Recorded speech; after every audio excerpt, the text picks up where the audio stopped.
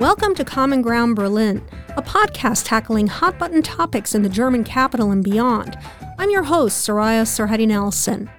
Today we're going to discuss an ugly chapter in German history, one that many Germans don't like to talk about. It's not the Third Reich, although the Nazis were heavily influenced by the 4-decade period in question, namely Germany's colonial era.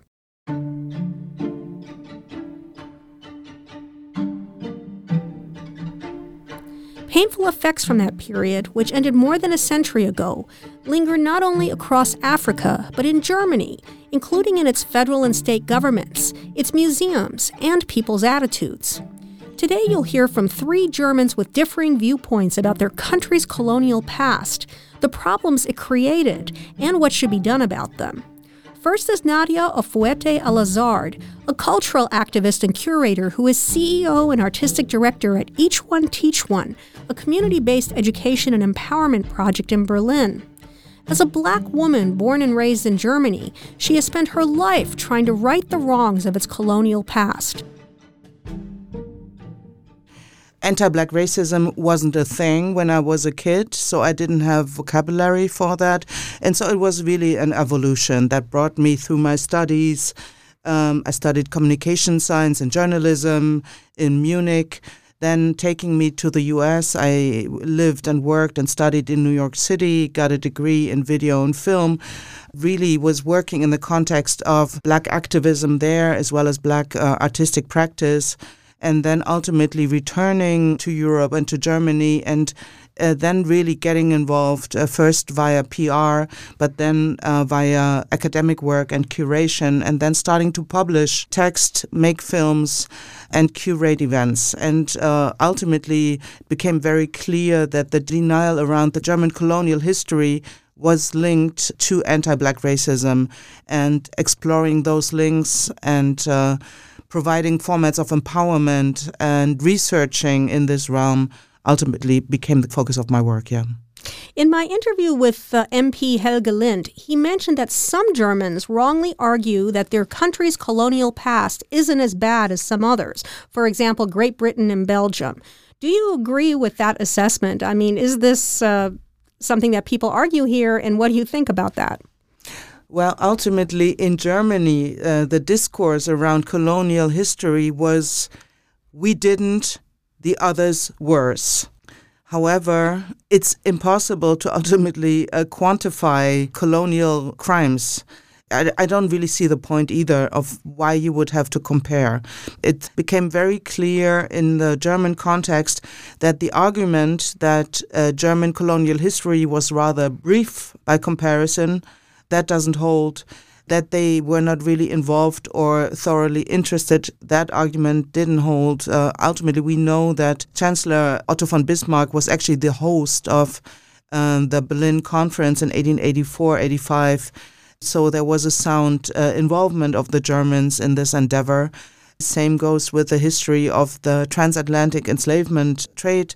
The precursors of what is today Germany were also heavily involved in that. So obviously the history of the enslavement trade is the prehistory to colonialism. So denial didn't help. It has become quite evident, especially looking at the examples of Maji Maji in Tanzania, as well as what the Germans did in what is today Namibia, producing the first genocide of the 20th century, that German involvement was heavy and needs to be researched thoroughly. However, it needs to also be put into relationship with the histories of the other European colonial powers, because there were quite a few synergies as well, but for sure there was the same mindset. When we talk about stolen African culture and art, how does Germany rank against other countries? I mean, it's something that we've seen among many colonial or former colonial powers, but I'm just wondering, does Germany have more of it? Has it been more inclined to return it? Okay, so we don't even know the exact numbers of what Germany holds in various institutions, depots and archives, basements, private collections. We are not only talking about art objects or sacred objects, but we are talking about human remains, for example. So we are now touching the tip of the iceberg. I must say equally, I don't know what Great Britain is holding. Britain is also very much in denial and is still sort of glorifying empire and still holding on to that nostalgia. And they're not quite ready for restitution, last I know. I know some smaller museums have started the conversation and maybe even acted on it. France, the president a couple of years ago announced that France would restitute in large numbers if there were requests from the former, French colonies on the African continent and beyond. However, France has not restituted much. Now, Germany has started under the new red-green government to restitute at least the Benin bronze, who are very symbolic. However, those were not artifacts gotten in the context of German colonialism, as we know, and it was very overt, it was very clear. What the British did in what is today a Benin state in Nigeria was highly violent, and it really constituted robbery. So it became clear, and so Germany ultimately restituted some larger numbers of Benin bronze. But as I said, this is the tip of the iceberg, and if you go to visit, for example, Humboldt Forum, you can see how many large numbers of artifacts are still on display, and the numbers in the depots are breathtaking. Well, it's interesting you mentioned the Humboldt Forum because a while back they did repatriate some of the looted Benin bronzes that had been taken, and they sent this collection back to Nigeria. And in its place, they've put films, replicas, they've discussed the involvement of indigenous communities. Does this actually constitute the right approach, in your opinion, especially as someone who specializes in this field? Yeah, I mean, I'm not really a specialist on restitution. I have to admit, obviously, that's one of the demands. Just to make clear, I mean, the Benin bronzes had not been obtained in the context of German colonialism. So they had been robbed by the British Army. These bronzes, hundreds of them, did wind up on the international art market, and so they were obtained in various pathways, etc., also by German institutions and collectors. In terms of the way that Humboldt Forum is dealing with the collections now, I mean, they still have a lot of the bronzes, by the way. They're now on loan. It hasn't been decided on when and how many will be ultimately returned to Nigeria. That is now the decision by a Benin state government or the central government in Nigeria. I think also because the new museum in Benin State hasn't been completed. But if you look around, you have huge numbers of collections from other former German colonies, what is today Tanzania, Cameroon, for example. Until very recently, they still displayed the Ngonzo statue from Cameroon, which is a sacred object, but they nevertheless did put it on display, even though that religion forbids the public seeing the statue. Ultimately, I think it has been returned, but what they have on display there from German former colonies, but from others as well, is already quite disturbing. We don't even know what they hold in their depots, as I said. And their way of curating the exhibit now shows a large amount of insecurity. You can see that they are not really clear on how to stage this and how to address these themes. So they're uncomfortable. They are super uncomfortable. I mean, we had some of the curators also, moderate the tour with us, and you can see they're walking on eggshells, and they're coming up with sort of postmodern ways of framing or curating the blanks, the voids, the discomfort. But nevertheless, it's interesting to see that it's very autofocused in a way. They are displaying their own discomfort rather than maybe bringing in African curators or really engaging in an exchange with cultural makers, doers from the continent to come up with a solution or to ultimately be proactive and also let go of these objects, whether somebody has requested their return or not. Well, it's interesting you mentioned that kind of curation because, as you said earlier, you and a team are involved with trying to bring that more informed curation to Germany and to Berlin. Can you tell me a little bit about your decolonial remembrance culture in the city, how it's being received, and also if you can speak to the Looking Back Museum?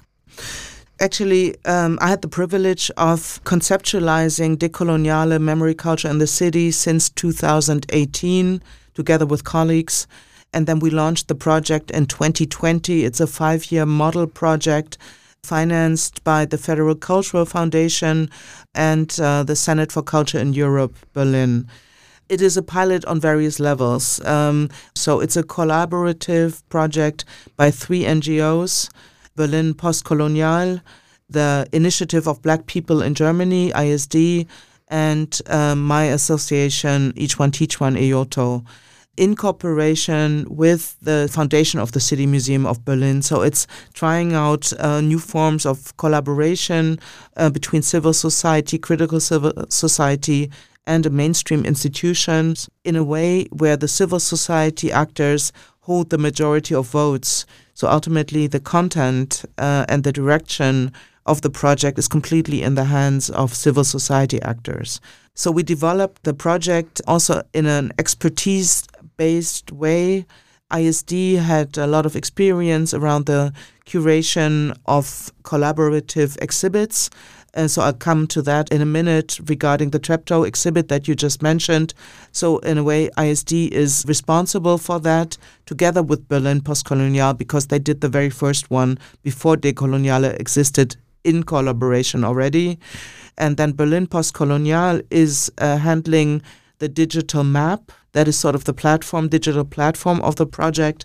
And Each One Teach One EOTO is handling the discursive and performative parts of the project. So the festival, the artist residency, the annual one, as well as the think tank series that I'm curating. Now, the reception, we get a lot of acknowledgement. It's a very network-based project, so we also make sure that we engage with various other actors in the scene, critical civil society, and a lot of Black and POC initiatives. So it's not only the 3 NGOs I mentioned, but we make sure that we are as participative as possible. In terms of the exhibit, which was produced in collaboration with the District Museum of Treptow-Köpenick. That was the first exhibit the project did, but it was in a way in 2021 a revamped version of the original exhibit.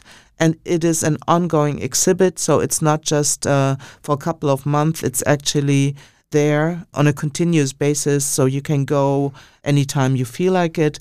And the resonance is really, really good. I mean, from local actors as well as from visitors and cultural practitioners. And it's a small exhibit.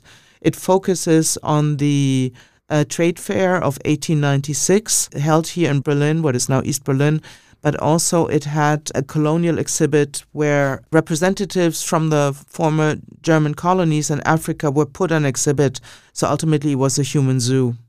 And the exhibit works very closely with these 160 biographies of Africans who were brought to Berlin, trying to give them their dignity back, researching their biographies, also using some of the images that were obtained by colonial doctors who did racial science. However, our art agency, did actually recolorize them with artificial intelligence to reproduce these images, give them the tint back of the clothing people were wearing and restaging their skin tones and their hair, etc., etc.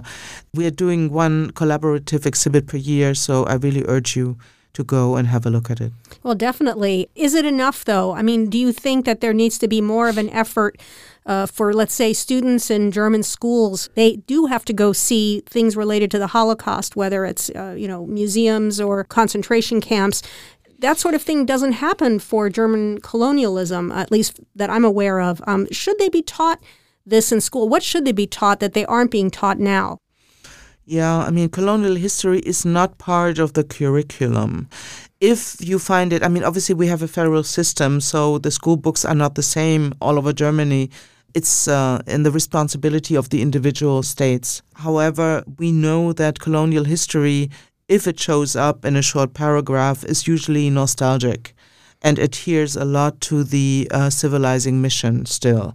So yeah, obviously there's a lot of work to do. I mean, and Germany is just starting now, and the pressure came from civil society. So now we can see we are in a phase where slowly it's starting to sink in with politicians, with administrators, etc., that something needs to be done. But it is also clear that it has to be a parallel process. You have to look at all segments of a society, and so at the curricula, at the media, at the economic and political structures that colonialism has produced, at epistemic questions, what constitutes knowledge and what doesn't, at museums, at restitution, at racism and how it came about, how it was developed. So it's complex, it's complicated, and yeah, we are in the midst of it, and there is a lot of interest, but we're only at the very beginning of the whole process in Germany. And there's a lot of resistance. I mean, look at the renaming of streets that have been named after colonial perpetrators, for example. So, we're at the very beginning, but I'm optimistic that things will move. Some people complain that offending colonial-era figures, that taking them away, whether it's a name, whether it's a statue, that it can go too far. One critic of a plan in Cologne to remove the Reitersdenkmal, or equestrian monument on the Deutzer Bridge, noted that, quote, "This is German history, even if it has produced problematic personalities. Don't Kennedy, Bismarck, and Charlemagne have corpses in the cellar," quote unquote. What do you say to people who are like, this is too much? You know, people should just have a tougher skin, if you will. Again, it sounds like it is possible to sort of quantify when it's okay to do something, transform something, change something, or when it's too much. So it seems to be very much based on an individual sentiment. And that is not enough. That's not an argument. When National Socialism was toppled, it was very clear none of these statues can be displayed in the public sphere. Street names that refer to Goebbels or Hitler, etc., need to be changed. Colonial history, colonialism was a history of violence. I'm not the judge of every single statue in Cologne or elsewhere in Germany, whether it's a do or don't. That needs to be looked at. It needs to be discussed in various circles. But to start with, it needs to be evaluated. It needs to be discussed on a broad societal basis. And it needs to be made clear that the sentiments, the thinking, the research, and the participation of people that suffered from colonial history, or rather today still from its consequences, need to be considered. They are citizens of this country, and so it cannot be dealt with on an individual level. This is more complex and more urgent. Do you see a link between the rise in racism in Germany that we've heard about more cases, there have been more recordings by ministries that track this, and the reluctance here to address Germany's colonial past?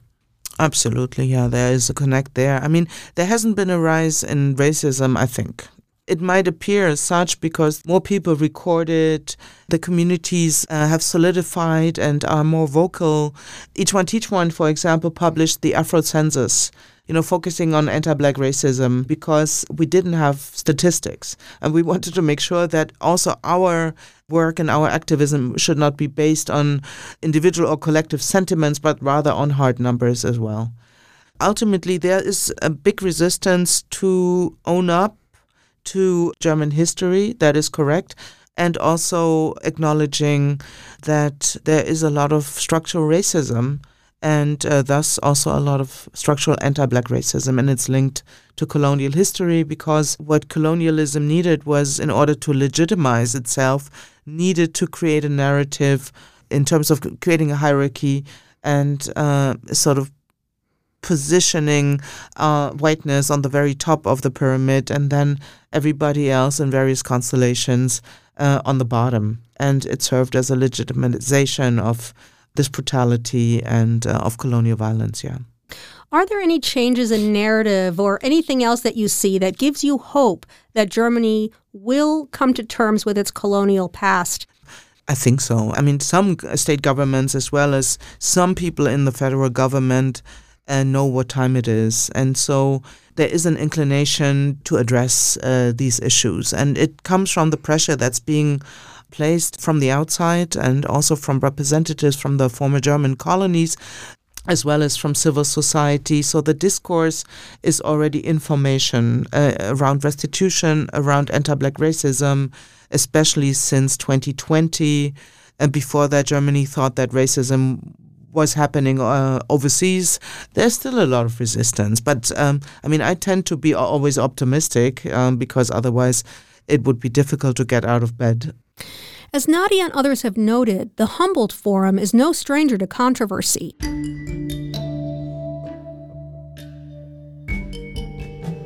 It was in the early 90s when some rich German industrialists came up with plans to tear down the former East German Parliament building on the site and build instead a replica of the Baroque palace that had stood there before. The plans and exorbitant costs were criticized over the years, never mind the debate over the many thousands colonial-era artifacts from Africa filling its exhibition halls. Hermann Parzinger, who heads the Prussian Cultural Heritage Foundation, was among those who oversaw the construction of the new museum. He was interviewed by our senior producer, Dina Elsayed. How has the Humboldt Forum changed its approach to colonial-era exhibits since Benedict Savoy resigned from its advisory board in July 2017 over the institution's unwillingness to investigate the colonial past of its collections? Well, this was a pity that she resigned, especially in the year 2017. We had a workshop with this group, with Jürgen Zimmerer and Andreas Eckert, how to deal with the colonial collections from Africa. I think the topic of colonial context of the collection gradually became more and more important.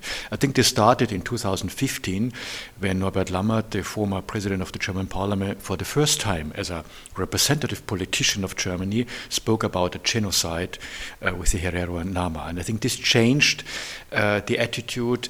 This made more conscious in the German population that we have a colonial past, which is connected with many institutions, not only museums, and we have to deal with that. And then gradually, when I see what in the meantime happened in the last years, restitutions which we did, many cooperations, I think it was really a radical change of the position of a museum, which is not always so easy for a museum, because a museum tries to keep for other generations what it has in its holdings. But on the other hand, of course, it's fundamental for our understanding that things which we hold in our collections should become in the collections legally. Do you believe enough has been done to diversify the different structures of the Humboldt Forum? For example, its advisory board. When I was one of the founding directors of the Humboldt Forum between 2015 and 2018, we had specialists from all over the world. I think this was well done. For the moment, there is not an advisory board in the Humboldt Forum. And I also have to say the Humboldt Forum is a separate institution from us, from the Prussian Cultural Heritage. So our museums are part of the Humboldt Forum in a way. So it makes it a little bit complicated. What is important for the future that we do not only cooperate with our colleagues from all over the world, that we produce diversity also in the staff, in our staff. We had once for some years a curator from China, and I think this worked quite well. And I think to get the perspective of others into our collection, into our institution, is very important for the future. Thanks for clarifying. Can you share with us some of your exhibits that address the colonial past of Germany in Africa and elsewhere? For example, Cameroon. The Cameroon Gallery is quite important because Cameroon was a German colony, and the influence of German colonial power in Cameroon is addressed. Then we have in the Pacific, of course, also in Namibia. Namibia is a very important country for our colonial past because of the genocide on the Herero and Nama. And we have a very good cooperation. We restituted last year first objects, and we continue to cooperate in doing research on the collections and then to decide together which objects should go back and which should keep here. And another important cooperation partner for us is Tanzania, which was also former German East Africa. And we start now to work on objects from the Maji-Maji War, which was also a genocide. At the same time as in Namibia with the Herero and Nama, it was an insurrection from the local people against the German colonial power, and then between 200 and 300,000 people have been killed in this context. So this is also a kind of genocide, and nobody in Germany knows about that outside the specialists of colonial history. So we have a very nice cooperation with the university and the National Museum in Dar es Salaam. With these objects, we will now set up an exhibition in 2 galleries in the Humboldt Forum, tell the story in Swahili, German and English. Swahili is the first language. And then we show it, because also for our Tanzanian colleagues, it's important that the German people or people who come to Berlin learn about the Maji Maji War, and then these objects go back forever to Tanzania. The property we transferred already to Tanzania, but it's important to show this part also of our history, of our difficult history, and then the objects go back. So these are very important examples of how to deal, how to address together with historians and curators from the countries of origin these difficult topics. This leads me to the next question about how these stories are told. An article last fall in The Guardian stated, quote, "Panels of text next to the objects go to some lengths to tell the story of how the Benin bronzes were looted by British soldiers and sailors on a punitive expedition to Benin City in 1897 and later sold in Europe and North America. The words acquisitions and collections are only used in inverted commas, but the violence involved is only hinted at. Directly conveying the ruthless bloodshed amid the all-commanding halls is a risk the curators were not willing to take." End quote. What do you think about what The Guardian wrote, and how do you respond to that criticism?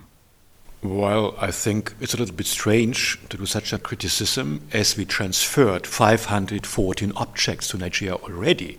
We are only showing loans, and we are quite clearly addressing the colonial force, the violence which happened. We tell the story of the looting of Benin City. We also tell the stories about why Benin became so rich, the involvement of Benin in the slave trade.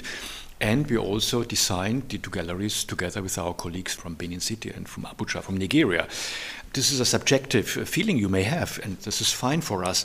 Important is to clearly tell the stories, how the objects came to Germany, and how and this is the first gallery of the Benin galleries, in the whole gallery we are telling the process of restitution. And I think this is what is important for the people now. One can express critique or not, but I think it's an example which other countries in Europe still have to follow. I mean, 514 objects which we restituted to Nigeria, where we transferred the property. I think this is a really, really great step and big step and right step forward. And in the political declaration, which was already signed beginning of July between the ministers from Nigeria and Germany, it was clearly expressed also when we traveled together with our foreign minister, Annalena Baerbock, to Nigeria, and in the speeches of everybody, also our cultural minister, Claudia Roth, it was clearly said how ruthless this was, and it was wrong to bring the objects to Germany or to Europe as a whole. It's not only a German problem, and it was also wrong to wait so long, but now it's the right to bring them back. You did mention some of the collections on display, and I just wanted to ask which ones are not intended to be returned and why? For us, it's clear we are returning two kinds of objects or groups of objects. Those who have been looted, taken by force, stolen, whatever, like the Benin, or like others, the Maji Maji objects, and another group of objects when they are extremely important for the identity of the societies of origin. We already decided to give back the Ngonso. This is for a community near the Nigerian border from Cameroon, and they want to have this object back because they say it's our goddess and it's for the identity, the Fon. There's a kind of king of this community. He was already here some months ago and saw the Ngonso, and we will give it back. To Namibia, we gave back objects not only from the genocide, from the violence, this is clear, but they want it back from us, and this is a very nice example of how we have to cooperate and how we are cooperating. They studied for several months before the pandemic in our Namibia collection in the museum. And then this group from Windhoek, they said, well, in Windhoek we have several thousand objects in our museum. We do not want to get back things which just are doubling what we already have. We want to have back what is missing.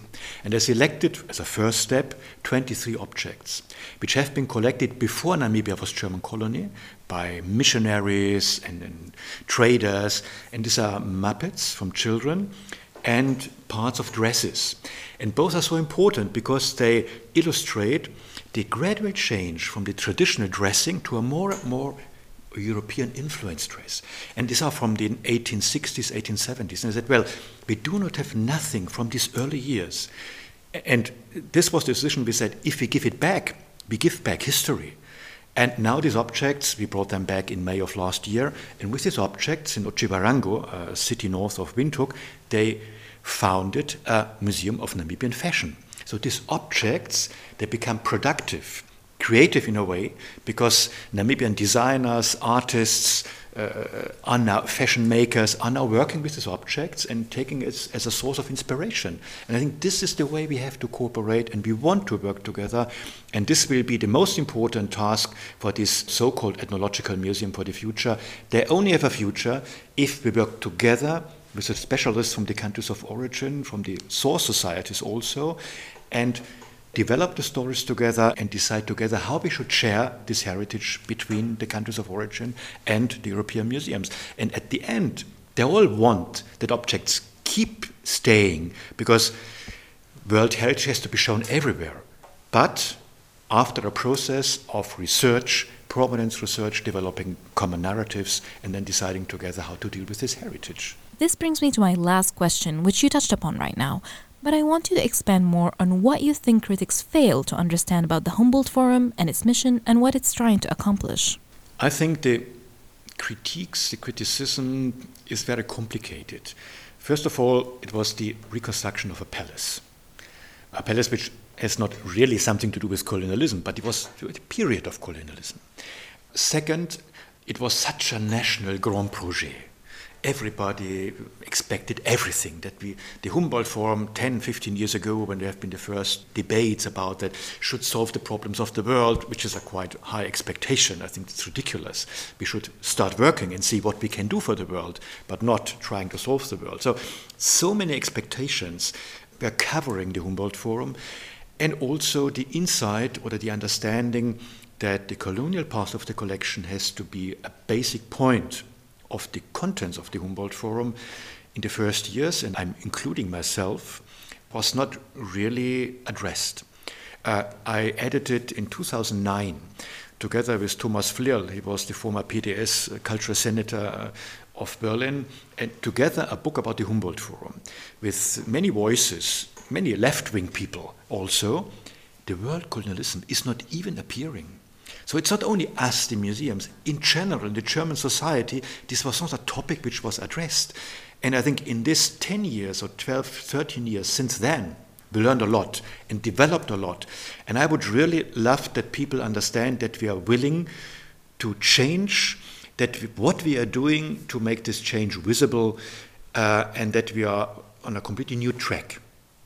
To be criticized is never very, very, very funny.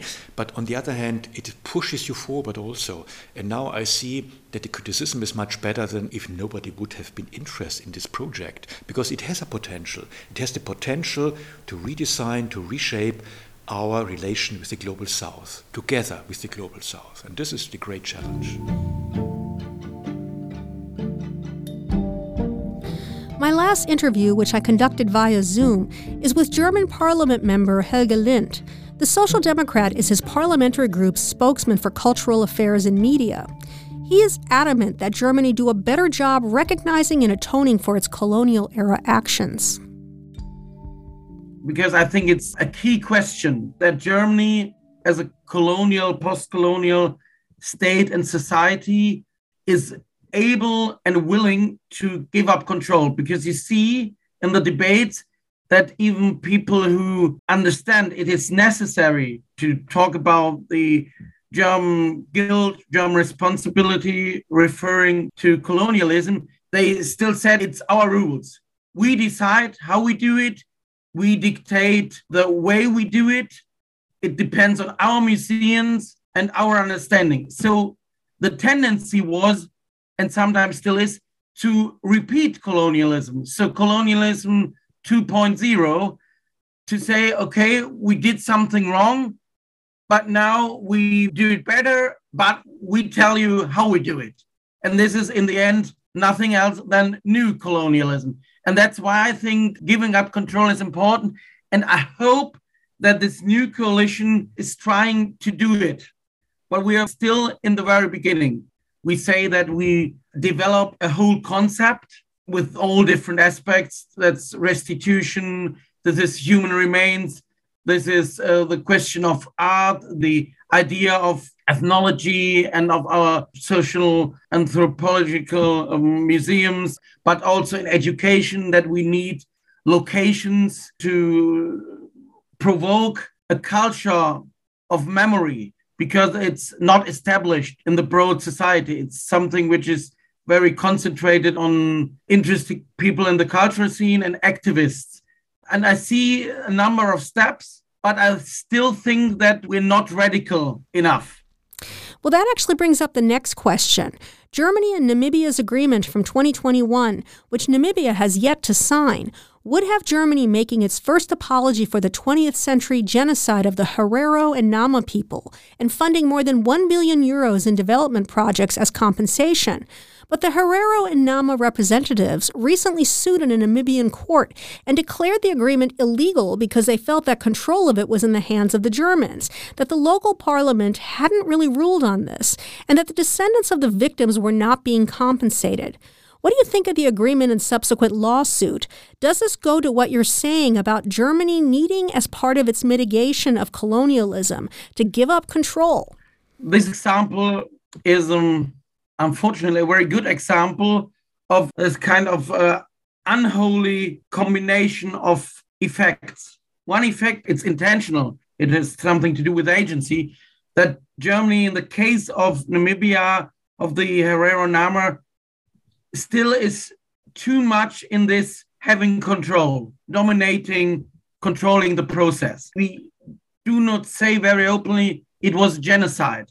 For many years, we were told the German government avoided to use the word genocide. I said it is genocide from the after-war point of view, but they were afraid what could be the judicial effects. So it was not very respectful to the victims of this genocide.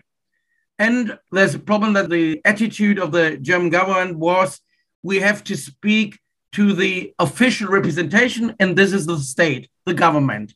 But the problem is that it was neglecting the perspective of the people who were the victims or the groups of the genocide. But it's not just a decision of the court, of judicial processes. It should be a political question. And this is a tragedy.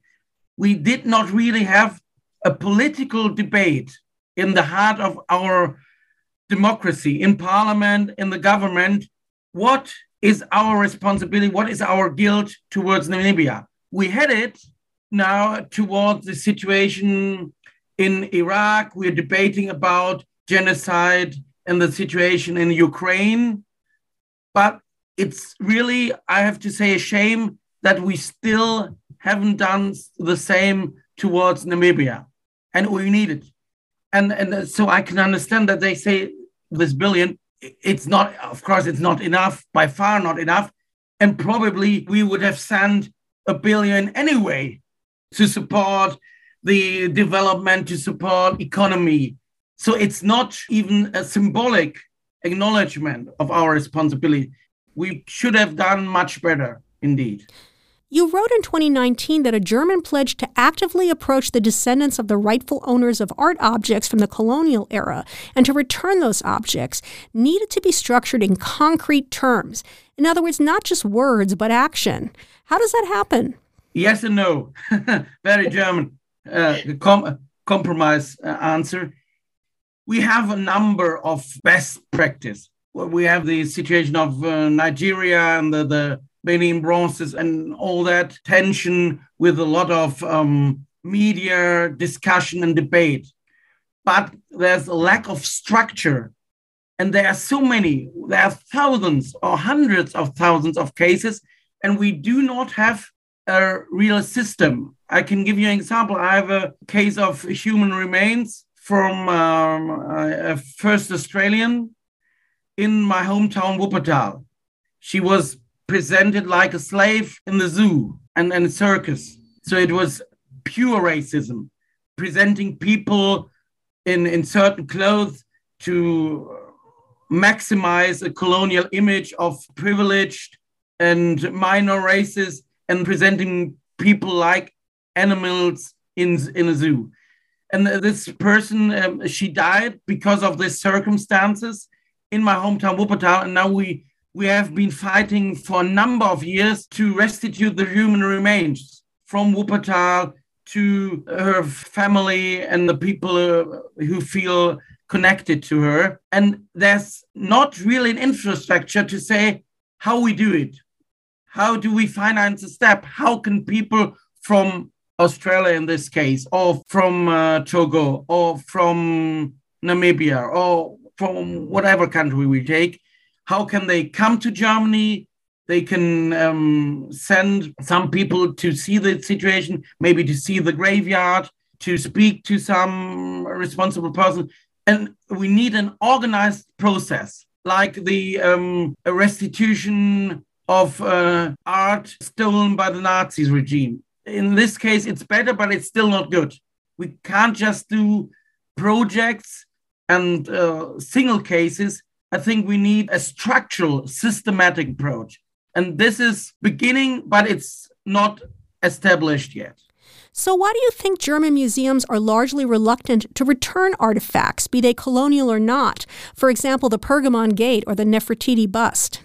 Well, we have some good examples, some museums in Hamburg or Rothenbaum or in Leipzig, and even in the Humboldt Forum, many people understood that the idea of museum has to change radically. We're not allowed to dominate and control the process because it's not our decision. If the people who are the victims or the societies, if it's a state or family, whoever, they are allowed and they have the right to say, we want it back. It's not our business and it's not our right to say under which circumstances, but we still have in a number of museums the idea it's become a part of our culture and our history, and we build wonderful museums and we know how to do it. But it's not our right to decide about that. If some people say, or if the country decides we do not want restitution in this case, it's okay, but it's not the right of Germany to decide it and not the right of the museum. But they are afraid of losing their identity because their identity is built on this history of violence and of this history of crimes. And they sometimes use bypasses and they say it's not really clear if it was a crime. We have to make a lot of research. And of course, you can do research, but research is sometimes an excuse not to restitute and not to do anything substantial. And this is a problem. And of course, they say we do not have enough money to do this research. So we can't say if it was a colonial crime or not, but it's quite logic. And then Benedict Savoy and others say it correctly. It was in a system of violence and injustice. So there's no doubt that this was not a normal deal of selling art, of transcultural process. It was in the name of violence and dictatorship and colonialism, full stop. You earlier mentioned Germany's assertiveness when it comes to acknowledging Nazi atrocities and related reparations, especially after the Holocaust or Shoah. Why is it harder for Germans to confront their colonial past? Different reasons. One reason is it took a long time. And after World War II, in the 50s, even in the 60s, a huge number of people in the administration, sometimes in our law system, 80-90% were still Nazis. They kept their jobs. And there was no really will to think about it, to develop a culture of memory. It developed in the 70s, 80s, and 90s. And then we actually changed the curricula at school and all that. So it took some time. It had to be forced by many, and it was not permanently driven by the state. It was driven by society and by artists and by scientists.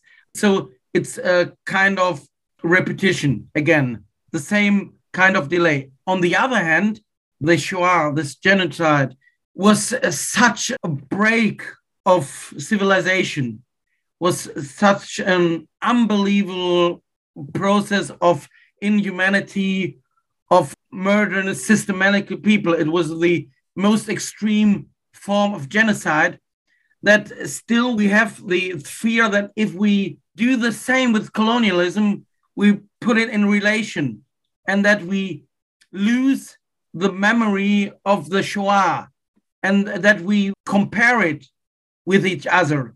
Many people in the political area say we can't compare the Shoah, the genocide of millions of Jews, with the colonial process. And others say if you just concentrate on the Shoah and say this is the only way to see German responsibility and guilt, you're historically incorrect, because there's also the colonial history and there was also a colonial aspect in the Shoah. And this is a very strong debate in science and the political world. And I think the approach is wrong, because it's not either or, it's both.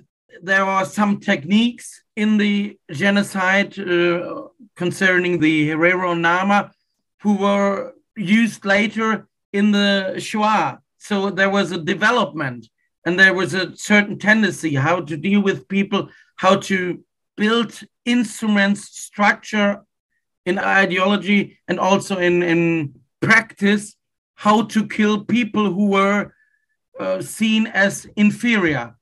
And then I think this uncertainty is blocking the process of a real consequent system of restitution and of accepting this post-colonial image. And the third element is that there's a strong legend to say Germany was a good colonial state. There was United Kingdom and Belgium, French, they were cruel. But the Germans, they weren't cruel, they were the good ones. And this idea is still, I even see it in parliament. It's a lack of knowledge, and it's trying to push the responsibility to other nations. Some politicians even say, look, the German colonial people, they tried to deal with conflicts, they exported civilization and all this bullshit. So you're saying that Germany has a ways to go in addressing this issue. Helge, what are the consequences of Germany not doing a better job in coming to terms with its colonial past, both at home and internationally? The good thing is that we have a number of activists and groups and initiatives in civic society who are pushing us. And it was reinforced by the Black Lives Matter movement. Black Lives Matter had an enormous effect to getting more conscious of what we did. But still, it's not a debate in the whole society. We should have a really big symbolic event in the heart of our democracy, in the Bundestag, saying it was genocide in Namibia and it was our responsibility, and we have a cruel, violent, colonial and post-colonial heritage. And it's very important. We need such a symbolic moment. It's not enough to say we have restitution A and restitution B, and we send some human remains back. What we need from our leaders, this message, and it must be absolutely clear. I think that would be a game changer. And do you think that will happen? I think it must be our target. It's absolutely necessary. And the second thing is that we do not have a real debate in our white society about racism. Activists talk about racism, but if we debate about structural racism in administration, in authorities, in our police system, we have the typical reaction, no, we have no problem with institutional or structural racism. Many say it's discrimination against foreigners, but they avoid to use the word racism.